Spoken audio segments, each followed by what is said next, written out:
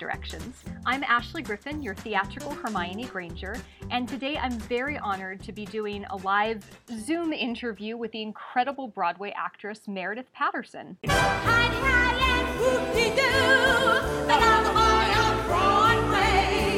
land begins to go to town, and everyone goes crazy. You rock-a-bye your baby wrong, till everything gets crazy. Thank you, amazing Meredith Patterson, for joining me and for having a conversation with me and being a part of this. I'm sure all of your information and stuff will be up, but tell us a little bit about who you are and what you do for those who may not know. Oh my gosh, what do I do, Ashley? You're an amazing Broadway performer who's done incredible work.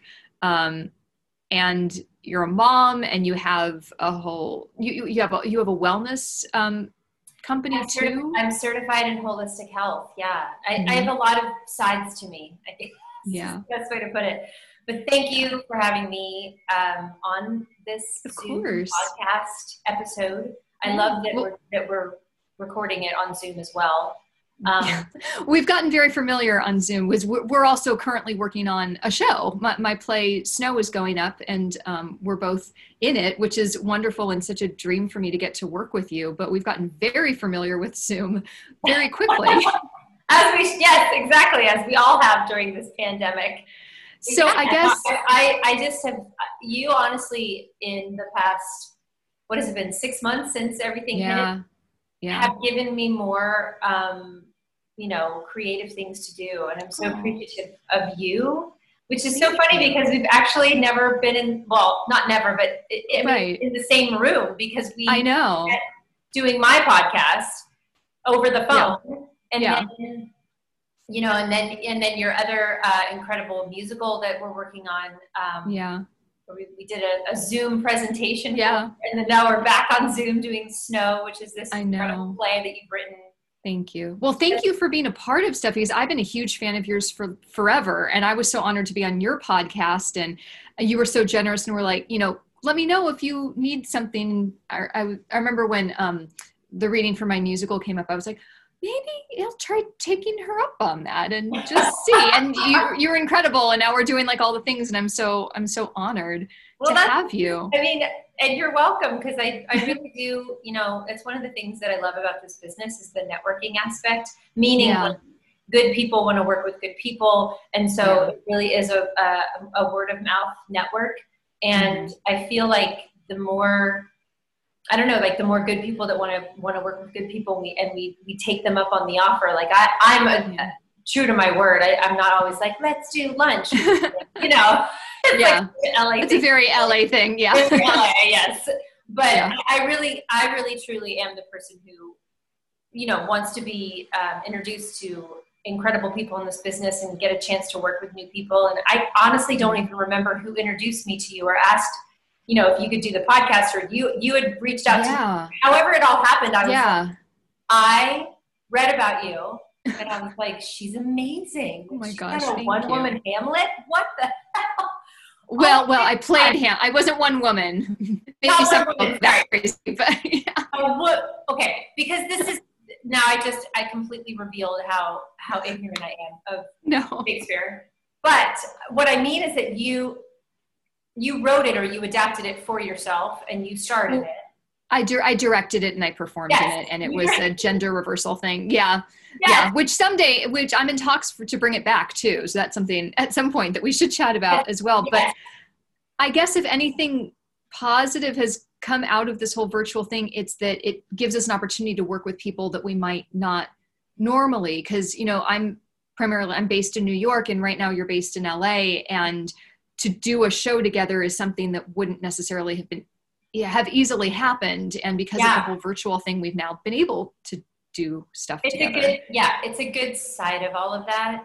Yeah. Is the ability to do things virtually, even though, as I was saying, it's very strange to be working on this play with you and doing scenes together and not being able to be in the same room and try to act off of I'm looking, right now I'm looking at a dot on my computer.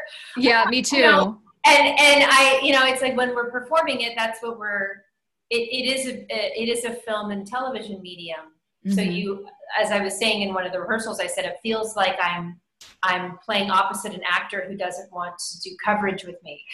Right. Yeah, exactly. There are some actors who just want to go to their trailer and they don't want to, when it's time for your work to be done, when they flip the camera around, they don't want to be there for you. So you're like staring at a dot. So it's kind of, it reminds me a lot of that. But aside from that, it still is some kind of connection. And I know that I didn't even answer your first question, Ashley, about what I do. You're good. Well, let's go back, because I really want to hear your Peggy Sawyer story, especially because that was going on during 9/11, which was obviously a different thing to this, but it was similar in the sense that it was this horrible tragedy that happened that literally shut down Broadway, albeit for a much shorter amount of time. But tell me about your Peggy, because I saw you as Peggy Sawyer and you were amazing. And that's when I first became a fan of yours. But tell me your story about how that came about and then what it was like to do that against that backdrop. Oh, yeah. Well, thank you. I honestly, it's funny because people have often now looking back 19 years later, it'll be 20 years next year. Wow. That Peggy Sawyer was like the beginning of my career. And what's funny is that I had done some pretty epic, I did a really epic musical at the Paper Mill Playhouse called Follies, which was Stephen Sondheim worked on it with us. And it was Ann Miller and Kay Ballard and Lilia Montevecchi and all these incredible, huge legends. And I was only 21 at the time. And it taken me, after I'd moved to New York at 18, it took me 8 years to get my first Broadway show and, 9 years to get my first Broadway musical. So my first Broadway show. What was your first Broadway show? It was a play called The Green Bird, which was Commedia dell'arte. Oh, right. Yes. And it was Julie Taymor's show, her show after The Lion King. So everybody thought it was a, surefire hit. We were at the Court Theater, which was a little, north of Broadway, still Broadway.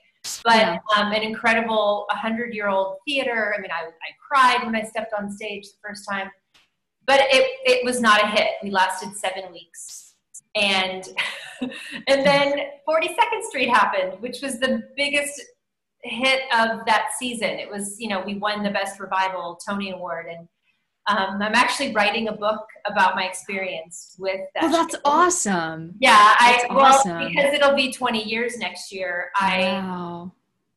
It's one of those things I do in this industry where I talk about in my, ramblings with myself, what would I, if I don't do this, will I regret it? And I've always wanted to write down my experience as Peggy or becoming Peggy. And 9/11 and 42nd Street, just the amazingness of that whole experience of my first Broadway musical.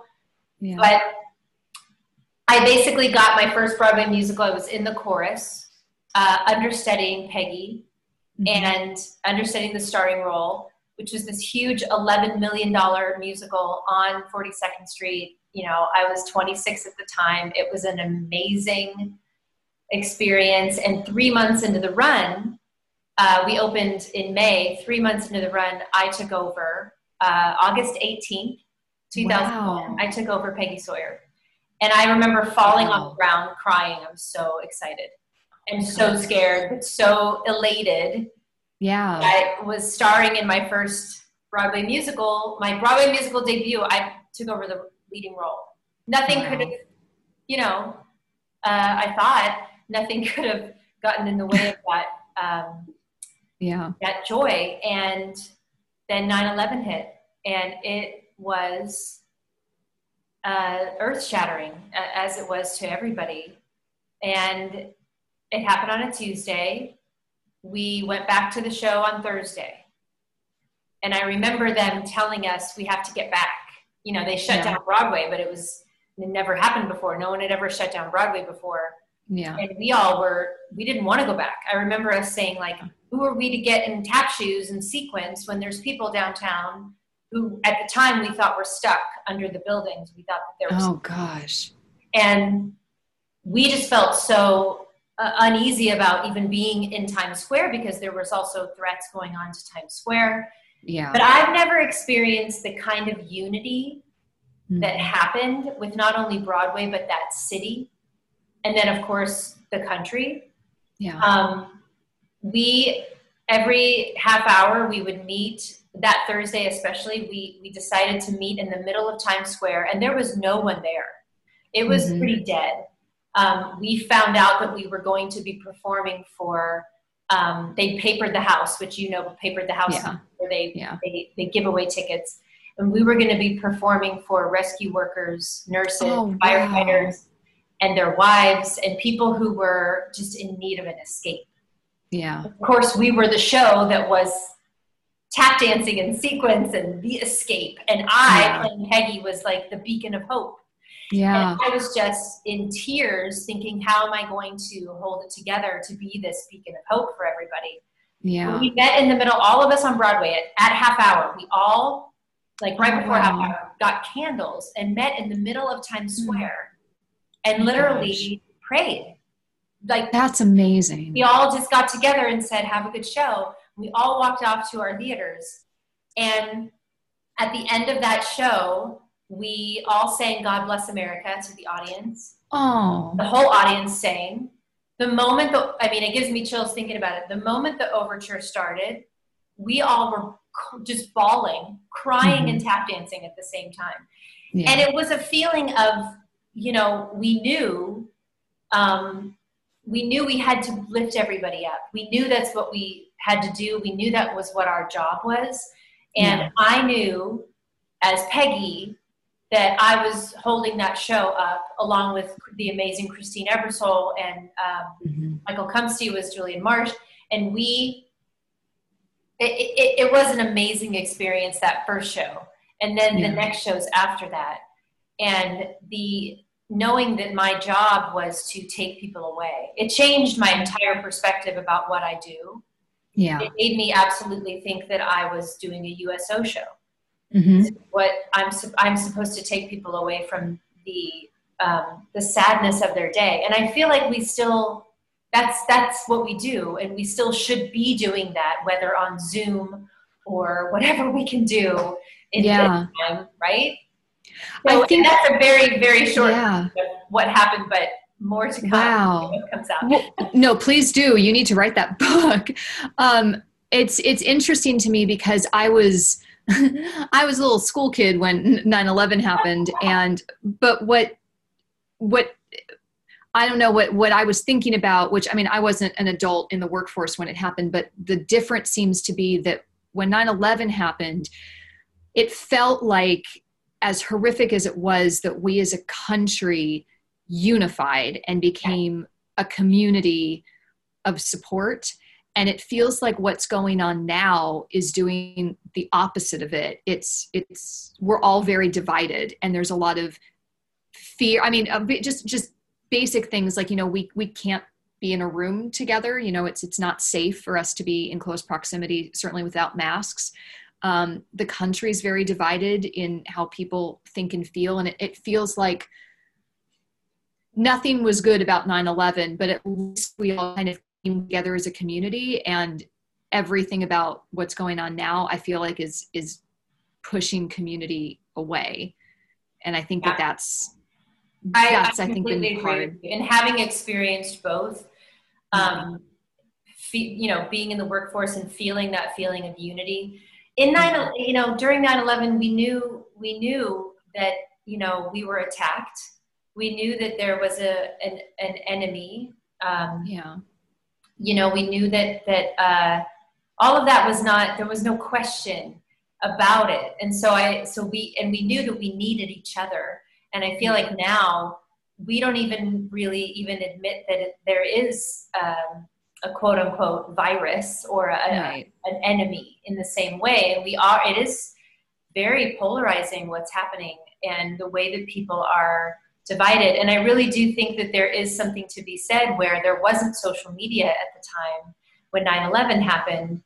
And now there's just this huge platform of people to have opinions and non-truths, fake news, whatever you want to call it. It's much easier to spread those conspiracy theories of what exactly is happening right now. And what I think is we need to unify like we did, because that was what saved us, really. It saved us mentally, because we were just horrified and had extreme PTSD, and still do. There's still so much of that 20 years later. And this is going to be a pandemic and a time in our lives that we don't even really know the ramifications entirely of what is going to happen economically, mentally, all of it. And it is scary, and it is a time where I wish there was more connection.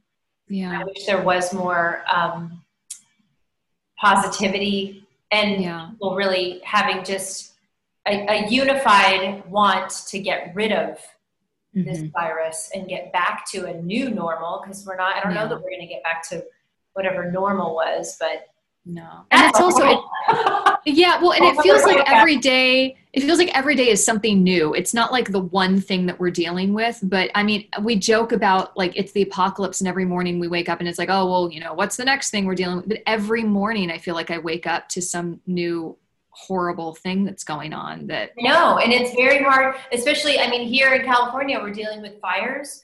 Yeah. There's, hurricanes happening there. The climate change stuff. And that's also something that we're all divided about. Nobody even really thinks that's real. And I'm like, it's in front of our faces. It's not even a question. And it's when we need the arts more than ever. We really do. When all this stuff first started happening, I started watching old Haley Mills movies, because I felt like I needed to watch something that gave me some sort of hope in like the inherent goodness of humanity. No, you're so right. It's so true.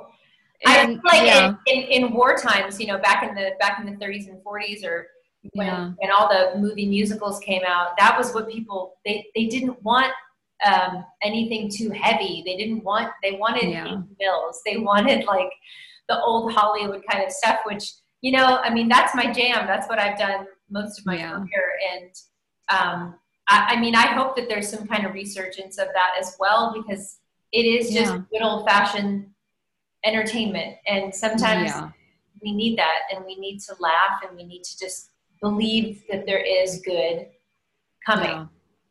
I'm imagining you doing in 42nd Street, Lullaby of Broadway, especially on that performance, where what that must be like for Peggy to be in that point of like, I can't do this anymore. And then like the whole company rallies around and like, we have to do this. I actually, when I do master classes, which I love doing all over the country, I've been so fortunate to be able to do master classes. I teach the original choreography of that, because it's very, here, and it's easy choreography for literally anyone of any dance level to do.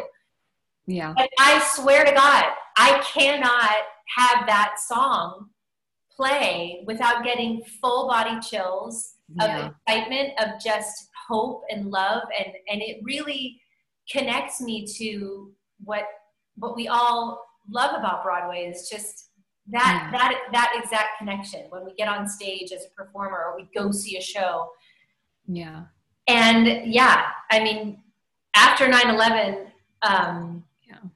doing that number, doing 42nd Street, which the whole beginning of that song is in the heart of little old New York. I just, it was literally every show even if, as performers, we can get tired. We're athletes. We're, trying to get through 8 shows a week. If anybody's done 8 shows a week on Broadway as a dancer, you know what I'm talking about. Yep. Oh yeah. Even in those moments before 9/11, when I was tired, I would always think, I'm so lucky I have a chance to perform in someone's first Broadway show, or I am getting a chance to do what I love, which is star on Broadway and tap dance. I mean, all of that role combined every dream that I'd ever had. Yeah. And after 9/11, it just added that extra layer of this is helping people. So when you mentioned that I have a holistic health certification, I've always, I went and got one, which basically is mind, body, skin, how to help people live their best life, look their best, feel their best, all of that. And I really, as a performer, have always felt that that is what I love to do, is to transform people in that way. And it just connects through all, you know, if I have a side hustle or my main hustle performing, like all of it, I really feel like, you know, it's really just a different way of helping people. Yeah, that's wonderful. How did you make the transition into doing film and TV? Because you've done a lot of amazing film and TV stuff. I actually, the show that got me my equity card, I did with Anna A. White, who was one of the maids in Princess Diaries too. So I was hearing a little bit about the filming of that, which you were in. Oh my God. So I'm honestly, I've always wanted to do all mediums. I've always wanted to do television and film and all of it. And I had auditioned many times, and I made my film debut as Marilyn Monroe. No pressure. Whoa. Yeah, no pressure for that. I was 21 years old, and I was like, what? I'm going to be doing? Like, how? Oh, so I was very, very, very thankful to get the literally just a cameo as Marilyn in the Paramount film Company Man. So I'd done some film before 42nd Street, but very, very little. And 42nd Street, of course, starring on Broadway, as everybody knows who has starred on Broadway, doors start flying open for opportunities to be seen for real serious roles, guest stars, things like that. So I got to audition a lot more. And as you know, as an actor, you have to get an audition to get the part. I was auditioning a lot for a lot of things. And I didn't get a lot of things, but I did get a lot of really great opportunities, a lot of great guest stars. And I started my first really big film role was Lady Alyssa in Princess Diaries 2. And the way that I got that part was also very much a fairy tale. So I did the show, The Boyfriend in the Hamptons. And it was the directorial debut of Dame Julie Andrews. Oh, you did that production. I did. My goodness. So, wow. Every single thing you've ever done has like so much pressure attached to it. Nothing has compared to that pressure, let me tell you. I auditioned for her because I didn't think I'd get the part. I just wanted to audition and say that I sang for Julie Andrews. And I wanted to audition for, you know, she was going to be directing The Boyfriend in the Hamptons. And I was like, maybe I could do that part. I don't even really know the show that well. But I just wanted to say that I sang for Julie Andrews. So I sang the most inappropriate song for the show. I remember wearing my hair like up in a thing. Like I didn't even dress 20s. I really just didn't. I just wanted to be in the same room with her. And she could not have been nicer. She is everything you want her to be. I met her in the grocery store when I was 6 years old. And it was magical. It was magical. I think that might have been and I remember being like I remember being confused because it was Mary Poppins and Maria, but like at the same time. Like I remember being a little like, and she was just a dream and sweetheart. I have a wonderful childhood memory of getting to meet her. She honestly, I have so many stories. I could just do a podcast just about her. But I got the show, and I got the role that she played, which I never in a million years thought I would get. And I never in a million years thought I would know that kind of pressure. And I'd already started on Broadway, so this pressure was way different.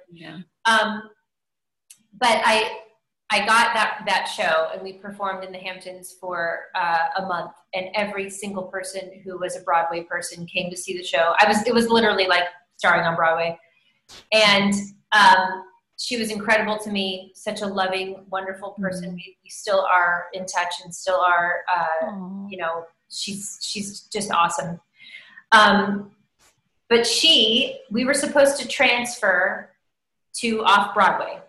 Because it's really an off-Broadway musical. If you know the musical, it's very cute and should be in a small theater. And because she was filming Princess Diaries 2, she wasn't able to transfer it off-Broadway. And this is the reason that I heard. And then she told me, "Oh, you're going to be in LA. I would like you to meet. I want you to meet Gary Marshall. Do you think you can meet Gary Marshall?" And I was like, "Do you think I can meet him? Oh my God!" No, I'm too busy. I don't think I can do that. So she and her incredible manager Steve set up a meeting with me, with Gary, and little did I know that they had already talked, and Gary was going to create a role for me in this movie, basically because Julie said. Oh, wow. So they created this role, Lady Alyssa. Alyssa is Gary Marshall's daughter-in-law's name. And Wells is actually Julie Andrews' real last name. Yeah. If you read her biography, you'll see. That's how I got the name Lady Alyssa Wells. And I met with Gary, and he just sat with me and had me do some accents with him. And it was just, tell me about, whatever. And I was like, okay. It was really an awesome meeting. And I did that movie, and it really opened up a lot of doors again for me in terms of TV and film. But you can see in that movie, I had actually cut my hair for the boyfriend. I cut it for Julie, because when Julie Andrews asks you to cut your hair, you do. Yeah. And and so my hair is really short, and I learned my English accent from her, so I sound like her in the movie. And you played opposite Callum Blue, is that right? Callum Blue, who I'm a huge fan of from Dead Like Me. Yes. Yeah, I adore him on Dead Like Me. Too. And it was the first time anyone had ever seen Chris Pine, and he was super nice, and he was only 23 at the time. Wow. It was awesome. But I really just TV and film I auditioned for a lot of things, but there was a lot of stuff that I didn't get. I was up for Grey's Anatomy. I got really close to that show. That was really hard to not get. Yeah. There's a lot of shows that you don't get as an actor that are life-changing. That during a pandemic right now, a lot of people who are theater actors want to do TV and film so that they have some kind of cushion money-wise. Right.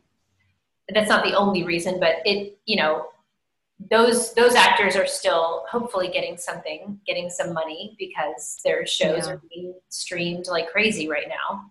Right. But that's the long and short story. Well, and everybody should go to your website and check out all the amazing things you've done, because we talked about like 3 shows briefly, but you've done so many wonderful, amazing things, and you're so talented. I remember, just in Princess Diaries, something that I've always been impressed with your performance is you're kind of, in a way, the like rival of Princess Mia in that film, like a little bit. But we always love you, and we're always like rooting for you, and we never feel like, oh, get her off because Princess Mia should, you made that role could have been like a little villainous, and it never was. I remember watching it and being like, she's the one I'd like to sit down and like have coffee with, because she just seems very nice and smart and great. And when the other guy ends up with you, you're like, oh, thank God, yes, that's how it should be. And I think that's a role that could have very easily turned not that. And I was always very impressed with how you played it and your interpretation of it. Oh, thank you. And I never got any notes to be villainous or anything. I just played it kind of in how I would play it. And it's funny because Chris Pine and I became friends, and apparently he had a little crush on me, and I never thought of him in that way. I always kind of thought of him like a little brother, because he's 5 years older than me. And Anne Hathaway and I, the immediate first day that I came to set, she pulled me aside and started asking me about Broadway, because she's a New Jersey girl, and she's done a lot of theater and has always wanted to star on Broadway. And at the time, she knew I was the Broadway girl, so she and I had lunch, and she was so sweet and so nice to me. So I think that just probably translated on screen, that friendship that we all had on set. And yeah, I never really thought of her as a villain. That's so funny. But yeah, well, when you take some of her lines at face value, that would be like the easy choice, I feel like, to play it that way. Yeah. And that's never where it went. You came across as like the most intelligent person in that group, and the one who was just like not a part of the drama. And it's like, oh, so much could be rectified if we all just thought a little bit more like Lady Alyssa. Nice. I love it. I love it. Y'all should just be a little more like Lady Alyssa. But in your play, Snow. Yes, you're not playing that. I am not. I am the opposite of that, and it is so lovely and refreshing. In fact, I was saying to my friend, I love being old enough now to play a little bit of a villain. And it's very rare that I get to. So I'm really thankful. Really? For that. Oh, yes. It's very rare that I get to. And maybe it's the blonde hair, blue eyed. I don't know. But it's fun. It's really fun. And your play is incredible. Well, thank you. Well, it feels weird asking you about my play, but since that's what you're working on at the moment, what's it like for you doing a piece on Zoom? And this is a very dark, straight play, which is a little bit different from some of the things that you've done, and the role's very different. So I guess what was your experience like of reading the script and doing an audition, and then now we're working on it on Zoom, which is it's very strange. And a lot of us, as we said in the first rehearsal, this is our first Zoom experience, you know. I've always fancied myself as an actor, no matter what I'm from singing or dancing. And I think as you get older, I know as you get older, you have more substance to yourself as a person. And I just get, you know, I've always loved to do plays. Like I said, my first Broadway show was a play. I've done a play at the Actors Studio when I was 20. I've done a play here at the Geffen Playhouse. Nice. I love plays. I love comedy. I love drama. I love it all. Like I really do. I fancy myself an eclectic performer, and I like to do something that scares me a little bit, which your play in terms of the switching of characters, and the depth of, you know, I get to play a mother who is an alcoholic and you know, abusive, and all of these things that I'm like, ooh, that's fun. Like, you know, it is something where it really is just going back to being a storyteller, and does the script excite you? That's always been my first thing. And the first read of a script always is my test. Does this excite me? Do I get it? Do I see what they're doing? Do I, you know, and I immediately did with yours. And I actually, it's funny, and I'm admitting this to you now, I had the audition material for quite a while before I actually did it. And it was like night before. Remember? I was like, I'm going to get it to you, I swear. And it's because I was a little nervous about, is this going to come off right? Is this going to translate? You know what I mean? Like I was auditioning. Yeah. You know, we all put ourselves on tape and do stuff like that. But I was a little nervous about how am I going to make this work? And I think that is and you could correct me if I'm wrong, as an actor yourself. I think when things scare you a little bit, you know, you feel like that challenge, that's when you know you're in the right place. Oh, absolutely. And I think as a writer too, if something's not scaring me a little bit, then usually if something is scaring me, it's a good indicator that I'm doing something right. Yes. Yeah. It's challenging you. And I really, this play, I'm literally like, I need to be on stage for like 3 months with this play to really find it. Well, that's what I feel so bad about it, because this play is a very physical piece. I mean, it is. When we did it, it was very much, we did it in like a black box theater off Broadway with a trunk and nothing else. And all the props and costume pieces were in the trunk, and we created everything. So like there's moment when Astrid is like flying to the top of the mountain and the other actors got me and did these cool dance lifts and stuff. And when Astrid gets buried under the ground, by that point, all of the props and costume pieces were out of the trunk, and the trunk was sort of built as a bit of an optical illusion. So it looked smaller than it actually was. And they like shoved me in the trunk, and I was physically in the trunk, which then became Isadora's vanity for the next scene. Yeah. So all the talk about like, you know, you killed your daughter, technically I'm buried in the trunk that you're then using as your vanity. And so everything was done that way, and very physical. And, you know, transition moments were extremely physical, and we can't do any of that. Yeah. I mean, one of the plot points in the show is the character of Shadow is the ancient god of death, and he takes people by giving them the kiss of death, and we can't kiss anybody on Zoom. So it's been interesting figuring all that out.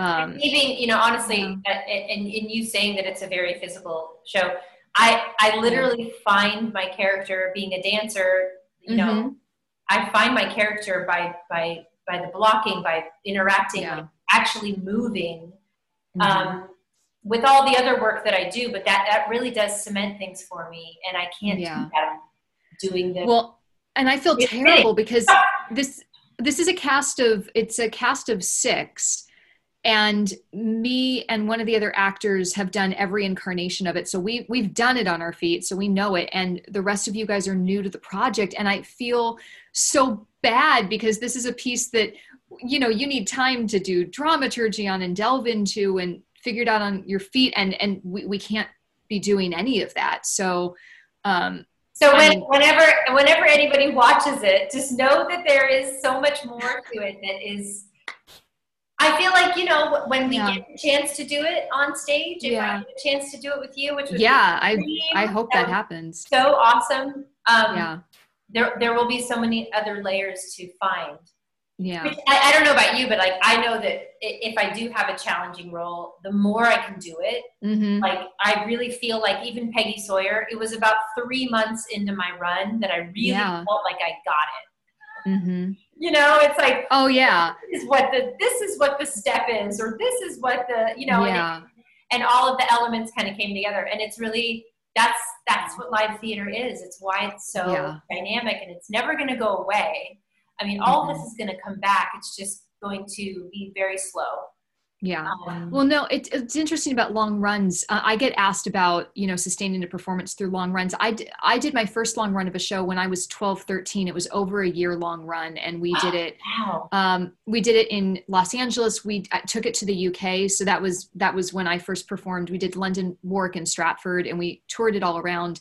And I was finding new things like the last day that I performed, and which is then very weird when you do something like this that feels almost like just a more polished reading, in that, you know, we're not really able to interact. We get sort of like one shot at it.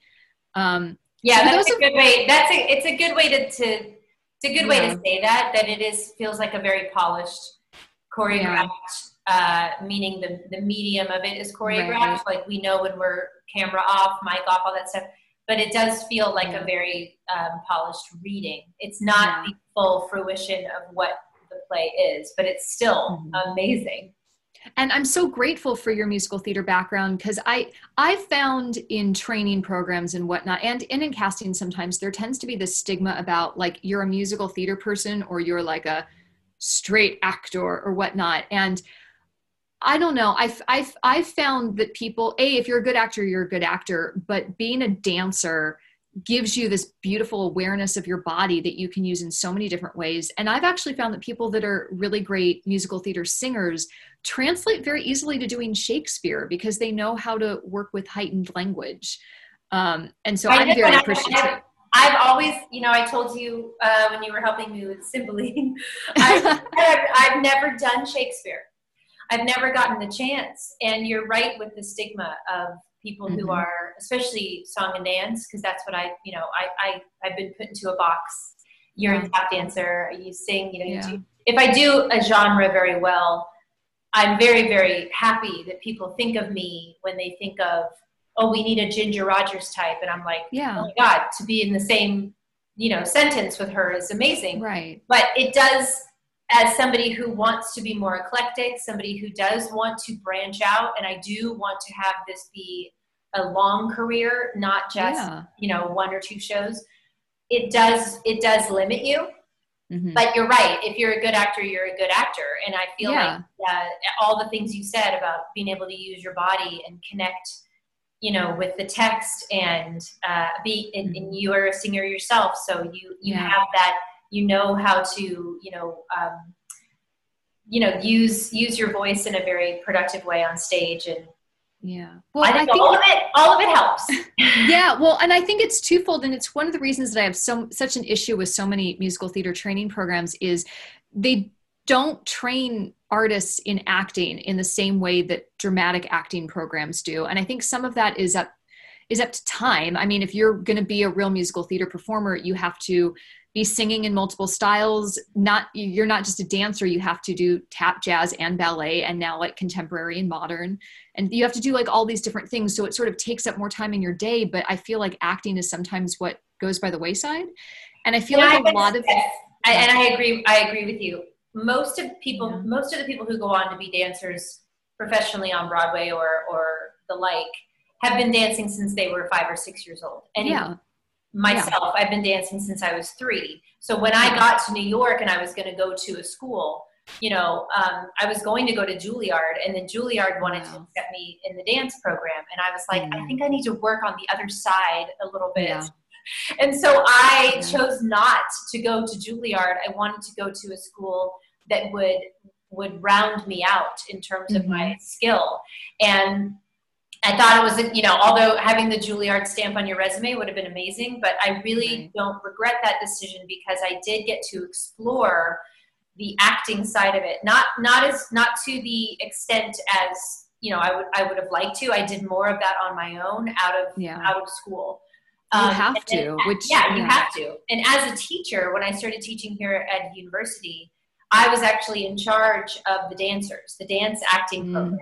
And there is a stigma with these dancers being like, oh, this is just an elective. Like you have to, I don't know, sort of know how to act. And I sat them all down and I was like, no. You are a storyteller. You are still an actor. And we're gonna work on your acting. We are going to get down deep into it. And they were all so thankful that I was such a champion of them. And I didn't treat them differently because they were just a dancer. Like you shouldn't treat someone who is just an actor if you have them in a dance class. You treat them as an artist who is working on a side of their craft. And it is kind of a homeostasis of being a triple threat or being somebody who can do so many different things. And I feel like Shakespeare is a whole nother side of all of that, which it is. Yeah. Well, and you're constantly working on your skills and sharpening your toolbox, if you will. Yeah. And I think sometimes casting doesn't help because there is definitely a stigma about like the Broadway musical theater ingenue is somebody who's pretty and not like super smart. And I don't know. I really disagree with that. Sarah Ford and I have had a lot of conversations that I like my ingenues to be really intelligent. And to me, that's what sells it.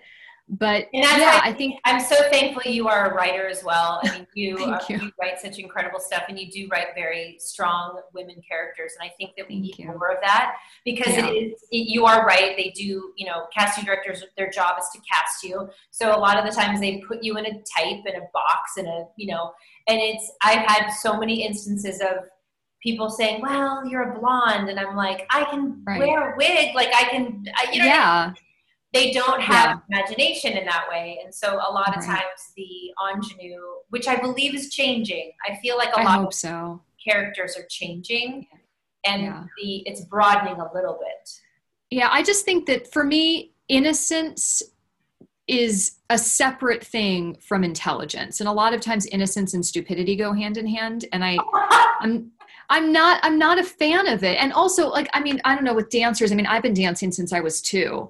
And there is that thing that as a dancer, you are trained to do what that choreographer tells you and to take a lot of abuse sometimes and whatnot. And so then dancers tend to get a stigma of not a brain in their head, but they'll do anything you tell them to do, which is, I don't know, I think We need to just start at school and break down some of these things because it's not cool. Especially if you come from the ballet world, which I do. Yes. And yeah, me too. You are told what to do. And in fact, I've had a lot of film and television directors out here be like, "Oh, you're a theater girl. That's why you're on time. That's why you say. That's why you don't challenge everything I say." And there is something to be said for that discipline. And I do have a lot of people who, on the flip side, really appreciate that discipline. And when you do start to work and show up, and you are intelligent and also always hit your mark without having to look down, exactly. And you know what you're doing, and you're there, and you're reliable. That's something that people love, and they want to hire you. And it's a small business, right? We all know that. So your reputation is a lot. Yeah. Well, since we're working on Snow, for people who don't know, why not? And since you're newer to it than I am, can you tell folks listening what Snow is, what it's about, what interested you in the piece? I know. I'm sorry. It's like, can you? If I was talking about Follies and you were Stephen Sondheim, like, can you tell me about Follies? I'd be like, oh my God, yes. But do I want to say it in front of you? Well, it's probably better because you have a newer, fresher, outside perspective on it. So it is. Yeah. It is I'm gonna butcher it, Ashley. I know it. It is a telling of Snow White. Mm-hmm. It is past, present, and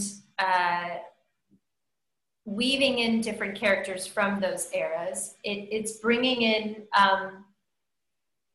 history into Snow White, as well as expanding on what maybe was lost in the story. It's and like I said, it's a cast of 6 characters, and we're all playing different. We're weaving in and out of those timelines, and I feel like I'm already butchering it. But no, you're not at all.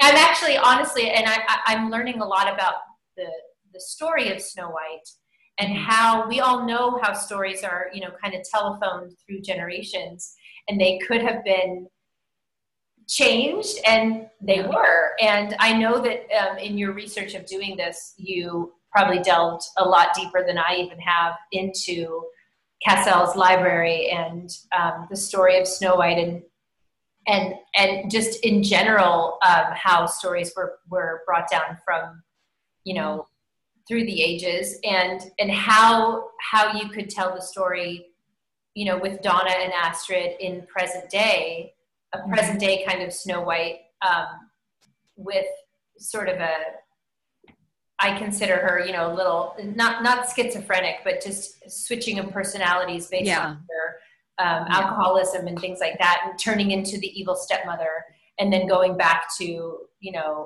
loving mother. But it really is a very dynamic way of telling all of the history of Snow White and weaving the characters in. And I know that I butchered the summary. You did not at all. That was lovely. It was lovely. And you're doing such an amazing job in the show. Thank you. It's so good. But I really, I was going to ask you. Yeah.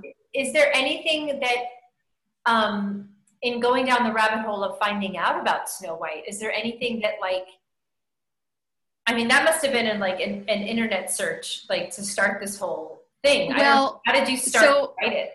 Here's the weird thing about me. I didn't have to do any research because I knew all of the stuff going in. That's what a nerd I am about fairy tales. I mean, I double checked certain things, but I've always loved fairy tales since I was really young.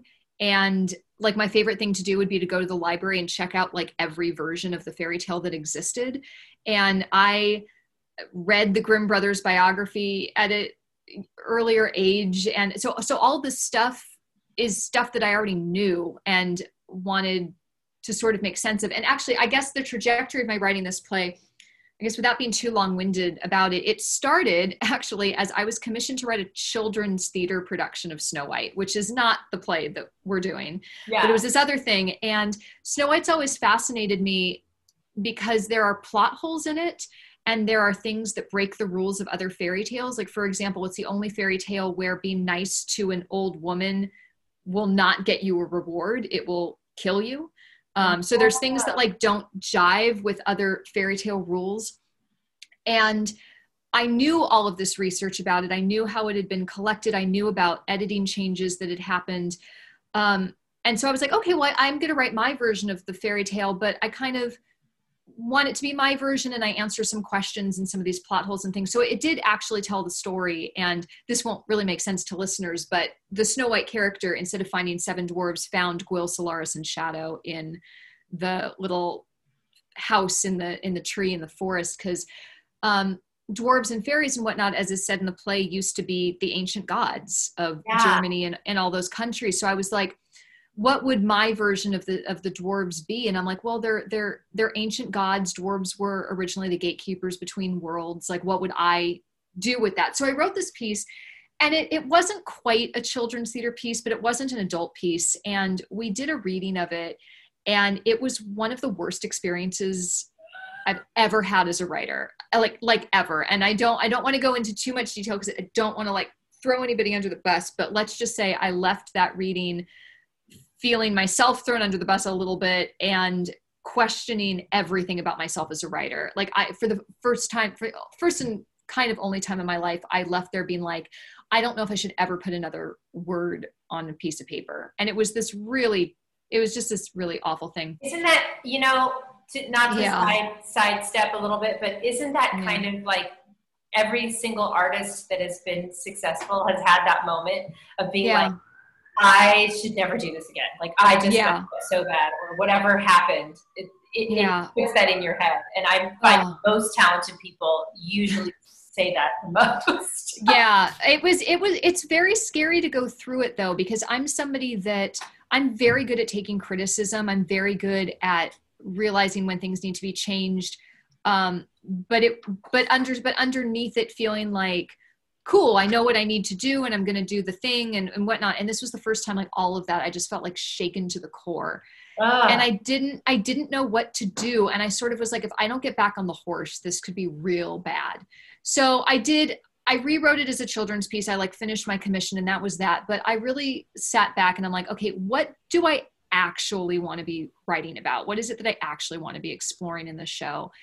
And I was like, I want to talk about the importance and power of storytelling, because storytelling used to be inherent to us as human beings in our collective culture. And we're not really a storytelling culture anymore. Other than like going to a show or going to see a movie or something, we don't sit around and tell stories. And stories were hugely impactful on me as a child. I went through some very difficult experiences growing up, stories and storytelling, got me through it. And I wanted to explore that. And so sort of going from that as my goal, and being like, okay, great. So that's what I want to do. Let's actually write this as an adult piece, so I don't have to shy away from anything I want to explore. And then I don't know. I sat down, and I don't quite remember where the idea of the 3 different storylines originally came from. I knew that I wanted to talk about the origins of the story, because one person who is a friend of mine made a very helpful observation at this reading she said, I don't think you're aware that not everybody knows as much about the history of these things as you do. And I'm like, oh, that's a very good point. But that's a really good point. But what's really great about it is that you are in doing this play, you are teaching people. And that's the first time I read it, I was like, oh my God, I had no idea. And of course it was changed. And of course it's this and that. And so it actually did and does teach people about the history of it. So it's awesome. Yeah. So I think I wanted to sort of dog ear the 3 moments where storytelling changed the most for us as a culture. And so the first storyline is the historically accurate story of the Grimm brothers and how they collected the tales and why that was important, and then why they themselves started changing it. The next time things really changed was in the Victorian era, where the stories fell out of fashion with adults. And so they started sending them up to the nursery, and they started deliberately rewriting them and putting these like little morals on the end. So a lot of what we think of as fairy tales being morals for children came from the Victorian era. It didn't come from when they were originally created. And then the next big change, honestly, is sort of in modern day with the Disney era, and Disney completely rewrote fairy tales as well. And I'm a big fan of Disney, but that's kind of what we think of now when we think of certain fairy tales. And so I had those sort of three, and then I interwove this storylines, and I had the same actors play parallel archetypes in each. And wanted it to be an exploration of what happens when we start losing our stories, when we no longer, I mean, Clara in the Victorian storyline, I think the reason that she has such a tragic outcome is she was never prepared. And stories are one way that one thing that can prepare you to face the outside world. And there's that scene that you have with the ghost of young Clara, where she really starts saying, you know, you only read me happy stories, and you only read me stories with easy morals on the end. And maybe if I'd been better prepared, these things wouldn't have happened. And then in modern day, you have Astrid, who gets the stories, but doesn't know if she can really believe in the hope of them. So I did that, and then I wrote it in like 6 days, because I tend to write things quickly. You know, and having worked on the other meeting with you, like, and you wrote that really fast, like you just, I think you are incredible that you can do that, and then you just power through. It's almost like it's all compressed in here, and then you just like let it out in a week, and it all comes out. It's like that. It's one of my favorite books called Big Magic by Elizabeth Gilbert, which is all about when the magic's coming through you, you have to let it out and get it down on paper, or however you show magic as an artist, and you do that so well. Well, thank you. This play is so much fun, and it's like I said, I feel like I'm literally at the tip of the iceberg. Yeah. Of the characters that I get to play, which I love so much. Do you have a favorite part? Do you have a favorite thing that you get to do?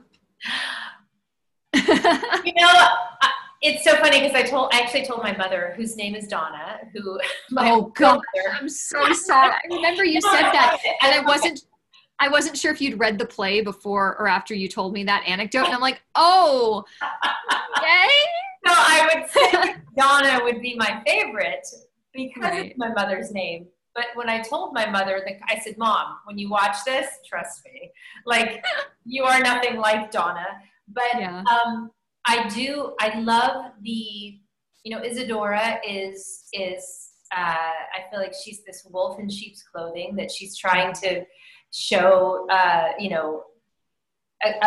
side of her that is proper, but then deep down, she's just, a cesspool of evil.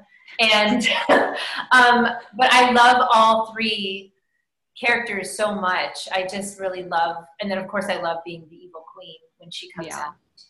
But you do it so beautifully. You do it so wonderfully. I wish I got to see you do it more, because I'm always staring in the camera. You're right. It is very much like shooting coverage. I'm always staring in the camera, and I'm like, I can't wait to see this later and see all the choices that Meredith's making. It is very much, this is something that this play, when I read it, I'm like, this could be a film. This is an incredible story. The way that you weave them all in. I really do love it, and I hope that it's well received via Zoom. I know that it's not. I keep saying it's not fully realized, because I just don't want people to think that. I feel like if you have a reading of something on Zoom that is transporting you somewhere, imagine what it will be like. Yeah. With all the other elements, because as we know, theater is a collective art, and having all of the elements together. Lighting and stage and sets and costumes and all the amazing things, and then just the ability to have the molecular energy of being in the same room, which does change people as actors and performers, and it's why live theater is still what it is. Yeah, it's interesting because want to be in the same room. Yes. It's made me think a lot about the development process of pieces, because physicality in my work has always been very important. When I was younger, I kind of thought for a while that I didn't know if I wanted to be an actor, because all the plays that I had seen were completely devoid of physicality. And they were like a lot of people sitting around a table, like talking at each other. And so I tend to write very physical pieces because that is something that I love exploring. Yeah. But the entire development process of the way new pieces work is completely separated from physicality. And I understand it to a degree because adding physicality is a whole other rehearsal process and it uses the actor's time in a very specific way. But what it ends up meaning with a bunch of readings and things is a lot of times you end up with something that is phenomenal on paper. And it's just great on paper. And if you get up with music stands, it's great. And then when it starts translating to a stage, it suddenly doesn't work anymore. And it's one of the reasons I feel very fortunate that a lot of my work has been developed on its feet. But it's interesting then to take a piece that is very physical and has been done physically and take it back to kind of basically just the language part of it, which I also love heightened language. And that's a big part of the show too. But yeah, I think it's great. Yeah. And going to what you said, it's very hard to know what is going to work and what isn't going to work in this business anyway. Like regardless of this process, I mean, it is hard to know. That's why there is no formula. There is kind of a formula, but there's no way, there's no rhyme or reason to know if it will work or not, or if it will go or not, as we say, if it'll have legs. But I think, when I get excited about something just in script form, that's my indication that it's a good project to work on. So, and what advice, well, thank you. What advice would you give to artists out there who are either wanting to make the arts their career or are struggling with the quarantine and all this stuff going on right now of how, oh gosh, I'm going to put on my holistic health hat as well as my artist hat, because there's a lot to consume at this time mentally. And I, in my 20s when I first started out, God, even before then, I had such driving ambition within me. Yeah. I could not get to New York fast enough. I couldn't get to audition to dance class, or, I just wanted to be in the thick of it with everybody. And if there's anybody out there now who feels that way and can't, I get it. I mean, I don't get it because I didn't have to do it at the time, but I get it. There's moments that I have now where I'm like, I just want to dance. I just want to sing. I just want to do something. So I do. I get on Zoom and it's not the same at all, but I have young kids, so they get to be kid-like with me, or I get to be kid-like with them. And I dance around and I get out that kinetic energy that's inside my body, which is very good for your immune system. It's very good for your body as a whole to get those feelings out. If you remember back in the day, restless leg syndrome was like a thing. Mm-hmm. I used to always say, just get up and dance, get up and move around. Like your body needs to move. So if you feel like you are in this containment place, and that's just body wise, mentally, start a journal. Really, if you don't already have one, write down your thoughts, your feelings, create things that you can start to think outside the box creatively. I used to constantly tell myself, and now I'm writing a book, I used to constantly tell myself, you're not a writer. You don't know how to write. You've never trained in writing. Like, I feel like I have to train in something to be able to be creative at it, but you don't. If you are somebody right now who wants to paint, order some paints online, get a canvas, and start creating, because regardless of what your normal creative life is like, I feel like any kind of creative, cathartic thing that you can do for yourself is very important. It's as important as eating vegetables or, drinking water or getting your exercise. You really need that connection. And even though I'm on Zoom doing these Zoom rehearsals with you, Ashley, I do feel a sense, it's a very different sense, but I feel a sense of connection, artistry. I feel like I'm using those muscles again. So that would be my advice. It is hard. Know that. So if you have 5 minutes of anger that you need to scream in a pillow, do it, because you need to get all that out. And then you need to find every day, find 5 things you're grateful for and just repeat that in your head. And, you know, if you're having a hard time finding something, just take a deep breath. And that is, you know, that's what I always do. And especially now in this environment, taking a deep breath, that is something that I've been connecting a lot to, you know, people on ventilators and people with masks and people who are healthcare workers and all of that stuff. I have to get out of my own way and get out of my own head and get back to just being grateful. And you know, it's hard. It's different for everybody. Like you were saying before, everybody has a different experience. There's a lot of fear. There's a lot of angst. There's a lot of whatever your situation is, but always trying to go back to gratitude sounds really zen and woo woo, as one of my friends used to say. But you know, if you can do it and you can get back there every day, then you've won. And you go on to the next day. And every day I wake up now, I go, you know what? I'm not one of the 190 something thousand people that have passed away. And I am lucky that I still don't even know anyone personally who has passed away from coronavirus. And that to me feels like a blessing.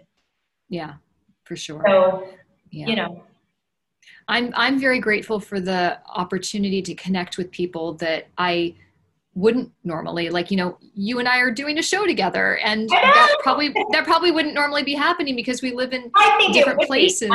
Well, at this particular moment, maybe not, but and we will be doing it in person soon as well. But you're making your UK debut technically with this show. It's very strange, but I am technically making my UK debut. Yes. And it's with a UK theater company, and we have Broadway performers and LA performers and UK performers in it. And I've connected with artists out of Chicago and various places that we met because we were all just sort of online, like looking for people, and we can because of the virtual thing. So I don't know. I'm trying to look at that as something definitely to be grateful for, in amongst a lot of really horrible things that are going on at the moment. I feel like I'm starting to say, you know, things are, if something, it's a very zen saying, which is anything that happens is a happy accident. It's leading towards something better. It's very hard to say that in a pandemic. It's like, that's like monk zen mindset. But I do, in the small things that happen, like when we were rehearsing and my internet went out, I was like, okay. You remember my text? I was like, happy accident, I guess. Right. Maybe this is just something, who knows? But I do find that if I can not, and I even more so than anything now, I don't sweat the small stuff. I'm not really concerned with, you know, comparison is death in terms of like scrolling on social media, which I know a lot of people are doing way too much screen time right now. But, you know, doing that whole thing that we do in this entertainment industry, where we compare ourselves with everybody and what everybody's doing. Well, nobody's doing anything really right now, but it is that mentality of keeping up with the Joneses, or keeping up with your dreams and any of that stuff. And I feel like we all just have to collectively stop with that sympathetic, parasympathetic nervous system, fight or flight thing, and just get back to a centered place and slow down a little bit. And I'm telling my 20-year-old self to do that, because I know there's somebody out there who was like, just so pissed off that there's so many things that they should be doing or we're supposed to be doing, and all of those things. And we just all have to just take a breath and know that this is for our greater good, whatever that is. Maybe it's going to teach a whole new set of skills for live theater, you know, to be streamed on Netflix or Disney Plus or things like that, which will open up us as performers to so many more millions of people. So that will also add more security to us and our careers financially. So that could be the thing. I mean, who knows? This is where I'm trying to always find the Pollyanna, Peggy Sawyer good side of everything. But, well, and one good thing that people can take advantage of is working with you, whether for holistic healing or for coaching. How can people find you if they want to get in touch? I'm not really doing as much personal holistic health coaching, but I would if people reach out to me and they really want help. And what I usually do with that is kind of, I can do it on Zoom, but I just have hour-long consultation. The first one's always free. And it's basically, it's bio-individual. So it's to your needs and wants, body, mind, and spirit. And I'm not a nutritionist, but I have a lot of training in how to balance and eliminate addictive foods. I've taken. You're also an athlete who's done 8 shows a week, so I would totally trust you to tell me what to be eating. I love to teach people how to eat for 8 shows a week because I did not as Peggy, and I wish that I did, and I learned a lot about that. But it's basically, I went to the Institute for Integrative Nutrition in New York, and I'm also a graduate of the National Holistic Institute here in Los Angeles. So I do have training. I do have a certification with certification with both of those schools, as well as a couple other certifications. But I have 20 years experience as an athlete and as a dancer, singer, actor in the entertainment industry, which is all about taking care of yourself. Yes. So I do love to coach people privately on taking care of themselves. So to find me, you can go to meredithpatterson.com, and I get all those messages. So you can go straight to that. But I have an Instagram as well, Mayor Patterson, and Meredith Braley is my holistic health Instagram. So, and you're also a wonderful performance coach and performer. Like hire her, call her up, hire her. She's a joy and a delight to work with. I've taught at 3 universities and master classes, and I love teaching on-camera technique and teaching people how to look good for the camera and what angles to use and things like that. Which you always do. I mean, every time we come onto Zoom, I'm like, Meredith, how do you always look so good? I'll show you. I have my ring light. Yay! So, you have to have these tools now. You should have them anyway. But now, especially with, this is our medium. So you have to be a technician as well as an artist. So you have to be a quadruple threat, I guess. Yeah. And Snow is being performed live on Friday, October 2nd at 7:30 p.m. UK time, which is 2:30 p.m. New York time and 11:30 a.m. Los Angeles time. We've gotten really good at doing the conversions, but it's going to be up for 48 hours afterwards. So if you get a ticket, you can see it if that particular time doesn't work for you. And you can get tickets by going to southdevonplayers.com. Or you can stop me. Are you going to watch yourself after it's done? Are you going to go back and watch yourself? Probably not. I don't know. I've gotten actually really good at watching back like film things or performance things that I've done in order to analyze it or like as a writer to make it better or whatnot. So I can do it, but I mean, watching myself is not my favorite thing. It's horrifying. I realized that when I saw my first thing I ever did on television, which was Boston Legal, and I knew like 12 million people were watching it because it was opposite Tom Selleck and all these incredible, Candice Bergen, and it was on ABC, and I was like, oh my God. I got so sick to my stomach. I was covering my face. All my friends were like, oh my God, your scene's on. And I was like, I don't want to see it. I can't take it. Every insecurity you have about yourself. And it's really not even about that. It's just this strange feeling of seeing yourself. Seeing myself in Princess Diaries when we did to see myself in the big screen. Horrifying. It's horrifying. Yeah, it's horrifying. And I don't like it. So I know that there's a lot of actors who don't like watching themselves. Yeah. I like you have learned how to separate myself. I have a short film that's coming out. Awesome. That I'm the star of, and it's very very strange. But I've learned to separate myself, trying to separate myself, and to really, I have to watch it a few times to really be able to separate, which I never truly am able to do, but to really watch the story and see if it works. But I'm always kind of judging myself, which is, Yeah. that's an actor's job. That was one of the oddly freeing things about Hamlet is I didn't look like myself in any way, shape, or form. Had no makeup on, was wearing a wig, was wearing body altering clothing and things like that. So when I would see clips and whatnot, it felt like it wasn't me in a way, which was nice, and that was very freeing. I think that would be easier. I've never done anything where I've really looked so different. Yeah. Except for, I think the worst for me is when I have to watch myself on camera and I'm supposed to be a pretty woman.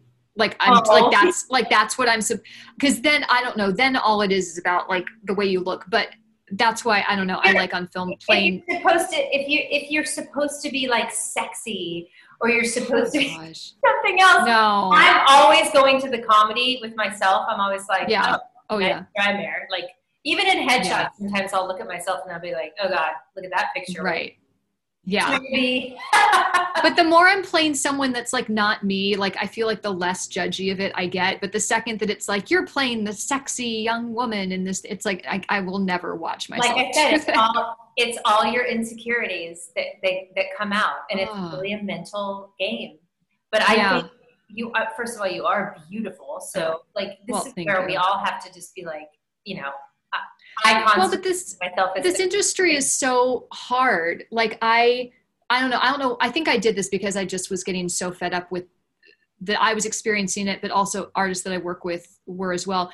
On social media, I posted my headshot, which is it's a lovely headshot, with every horrible comment that a casting director or director had like ever said to me, like in the audition room. And it's just like, can we all just please stop? To your face? Yeah. You said this stuff? Wow. Yep. Yeah. And like horrible things, but it's everybody. It's not just me. And so it's just like, can we just stop? We've all heard it. I mean, it's the one thing that that to hear it said to your face. Yeah. Boy, it's not even a thick skin. I don't even think that that's it, because unlike any other industry, you are the product. So you can't separate it. It's really hard. And then every time you look in the mirror, you go, well, this person who was this huge casting director for, you respect these people and you believe like, well, they've cast this and that, so they must know. Yeah. And so then you look in the mirror and you pick yourself apart. And there's so much that's going back to the mental aspect of this industry that I so want to protect people from, but I know I can't. So you just have to armor people with, as much as you can, a sense of self that is good. And you, my dear, who I adore, and I'm getting I adore you too. I'm getting to know so much better. You are beautiful. You're stunning to me. I literally see Snow White. So I just thank you. To me, I can you're freaking amazing. But I understand all the things that the self-talk, because I was a gangly, crooked teeth wallflower. I was not somebody who was, popular in high school and had all the boys after me. And I still, when I look at myself on camera and I'm trying to be sexy, that's why I play a lot of comedies. I really don't see myself that way. And it's a very interesting mental part of this business, because you are typed a certain way. Mm-hmm. And when I get to play a character that is very not me, where I don't look like myself or anything, or I get to really, really metamorphosize the outside of me. Yeah.